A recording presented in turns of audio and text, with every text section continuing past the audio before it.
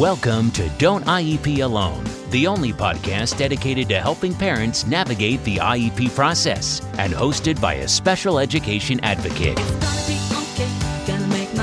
Your host has been attending IEP meetings for over a decade and has helped thousands of parents go from an IEP rookie to an IEP all-star. Be prepared to learn tips that will be a total game changer for you as a parent advocate and, most importantly, your child's outcomes. Partnered with the award-winning Blog a Day in Our Shoes, you'll be confident, knowledgeable, and actually looking forward to your next IEP meeting. Don't IEP alone. Get ready. Here's your host, from suburban Philadelphia, Lisa Leitner.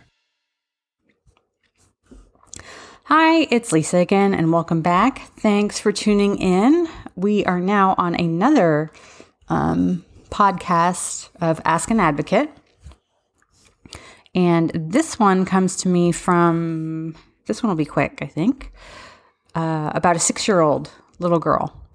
And mom writes, my daughter's kindergarten teacher referred her for special education classes. She has no disability, but is behind her peers. Can schools refer without evidence of a true disability after only a few months of school? Can I keep my daughter in regular ed classes with modifications as needed?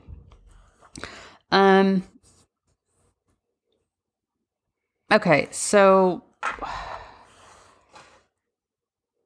first of all, and I really don't mean to insult anyone. I'm not trying to insult you, but I think that maybe you have some misinformation here, or you don't have all the information, and you need to go back and look at everything you've been given regarding letters, emails, and so on. Because the teacher cannot just place a child in special education classes. They have to seek out your permission to evaluate her first. And that's kind of a process that would be hard to miss, because you get a permission to evaluate letter. The evaluation process itself takes, depending on the state, but let's ballpark it and say 60 days.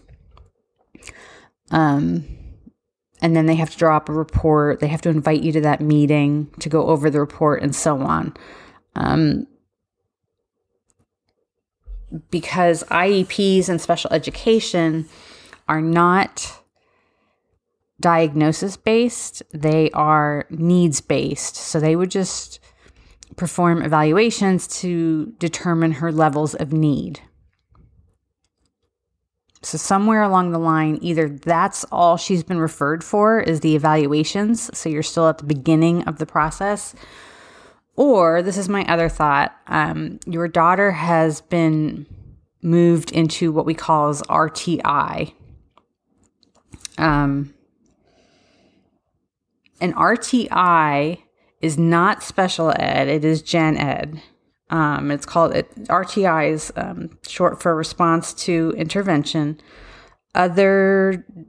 Some districts and states are now they don't even call it RTI anymore. They call it MDSS for multidisciplinary something.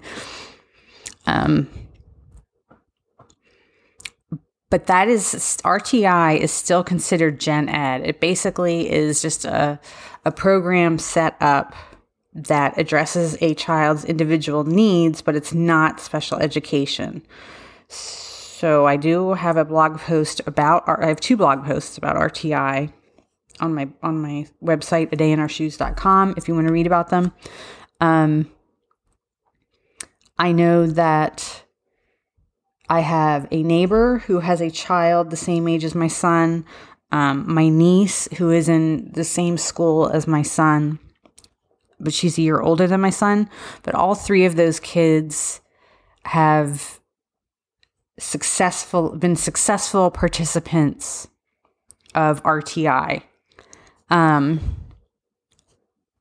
what my district does is they call it WIN, WIN, for what I need. And every grade has a WIN period. And during WIN, the groups split up. So kids who need reading assistance go to some reading help. Those who need help in math go to math help. I know that the school district next door to mine also offers WIN classes, I guess, if that's what you want to call it. There are WIN sessions where they practice and learn and teach executive function skills. My son was getting enrichment because he did not want to be in the gifted program, but at the same time, he was growing frustrated and bored because he is gifted, but long story. I'm not going to make it all about me, but he was going to enrichment during WIN, and that helped him. But again, RTI or WIN or MDSS or whatever your school calls it is still considered part of Gen Ed, and they do not need your permission to do this during these periods. At least at all the schools around here, it affects every child. Every child does their, and yeah, during WIN, some kids who have IEPs, that is when they receive their therapy or their one-on-one tutoring or whatever it is that they need. They may receive special education during their RTI time. So, can they refer without evidence? And, and again, because you've used that word refer twice, that leads me to believe that this is RTI and not special ed, because RTI, I don't know, I just often hear that, I hear refer used with RTI a lot more than I do for IEPs, if that makes sense. And no, they don't need a diagnosis. They don't need to do evaluations or anything else for RTI. However, to answer the last part of your question, can I keep my daughter in regular ed classes with modifications? Short answer is yes. If this is an IEP evaluation and she is found to be in need of special education, the schools are bound to what is known as LRE,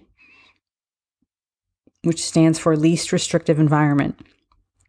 And they are obligated to educate her in the least restrictive environment and to consider the least restrictive placements first. So, yes, there's a blog post about LRE on the blog too. All these acronyms. I also have a blog post about acronyms. So yeah, it's a lot to unpack. But like I said, I'm not trying to insult you and say you don't know what you're talking about, but I would go back and double check what you've received, because it just, like I said, a teacher can't just refer you to a special education class as you've stated. You said my daughter's kindergarten teacher referred her for special education classes. A teacher cannot just say, this child doesn't belong here and put her in a self-contained classroom. That's not how the special ed and IEP process works. So somewhere along the line, there's a gap in information. So double check on that. And as always, we have the Facebook group. Look for adayinourshoes.com Facebook group. We have a Facebook page. You've obviously already found the podcast. There's an email list and the blog. There's a YouTube channel. I don't do much on the YouTube channel, but there's everything. So anyway, we will get your questions answered. And good luck with you and your daughter. Thanks, everybody, for tuning in. Thanks for listening to the Don't IEP Alone podcast. No parent should have to IEP alone. And with A Day in Our Shoes, you don't have to. For more IEP assistance and letter templates, visit adayinourshoes.com. For ongoing assistance and support, follow our Facebook page and group.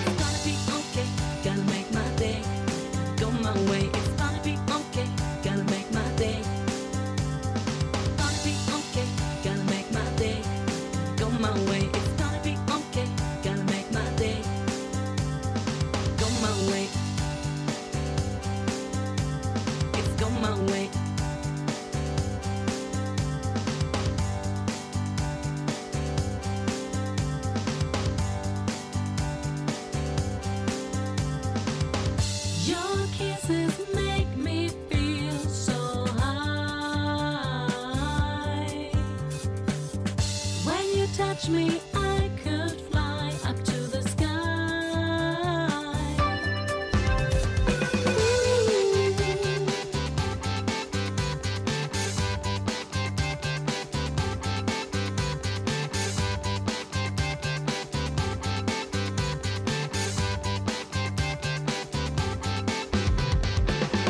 Every day I'm on my road, but today is the day that I meet you, my baby. Hope you're going to stay. It's gonna be okay, gonna make my day. Go my way, it's gonna be okay, gonna make my day. It's gonna be okay, gonna make my day. Go my way, it's gonna be okay, gonna make my day. Go my way. It's go my way. Go my way. It's go my way. It's go my way.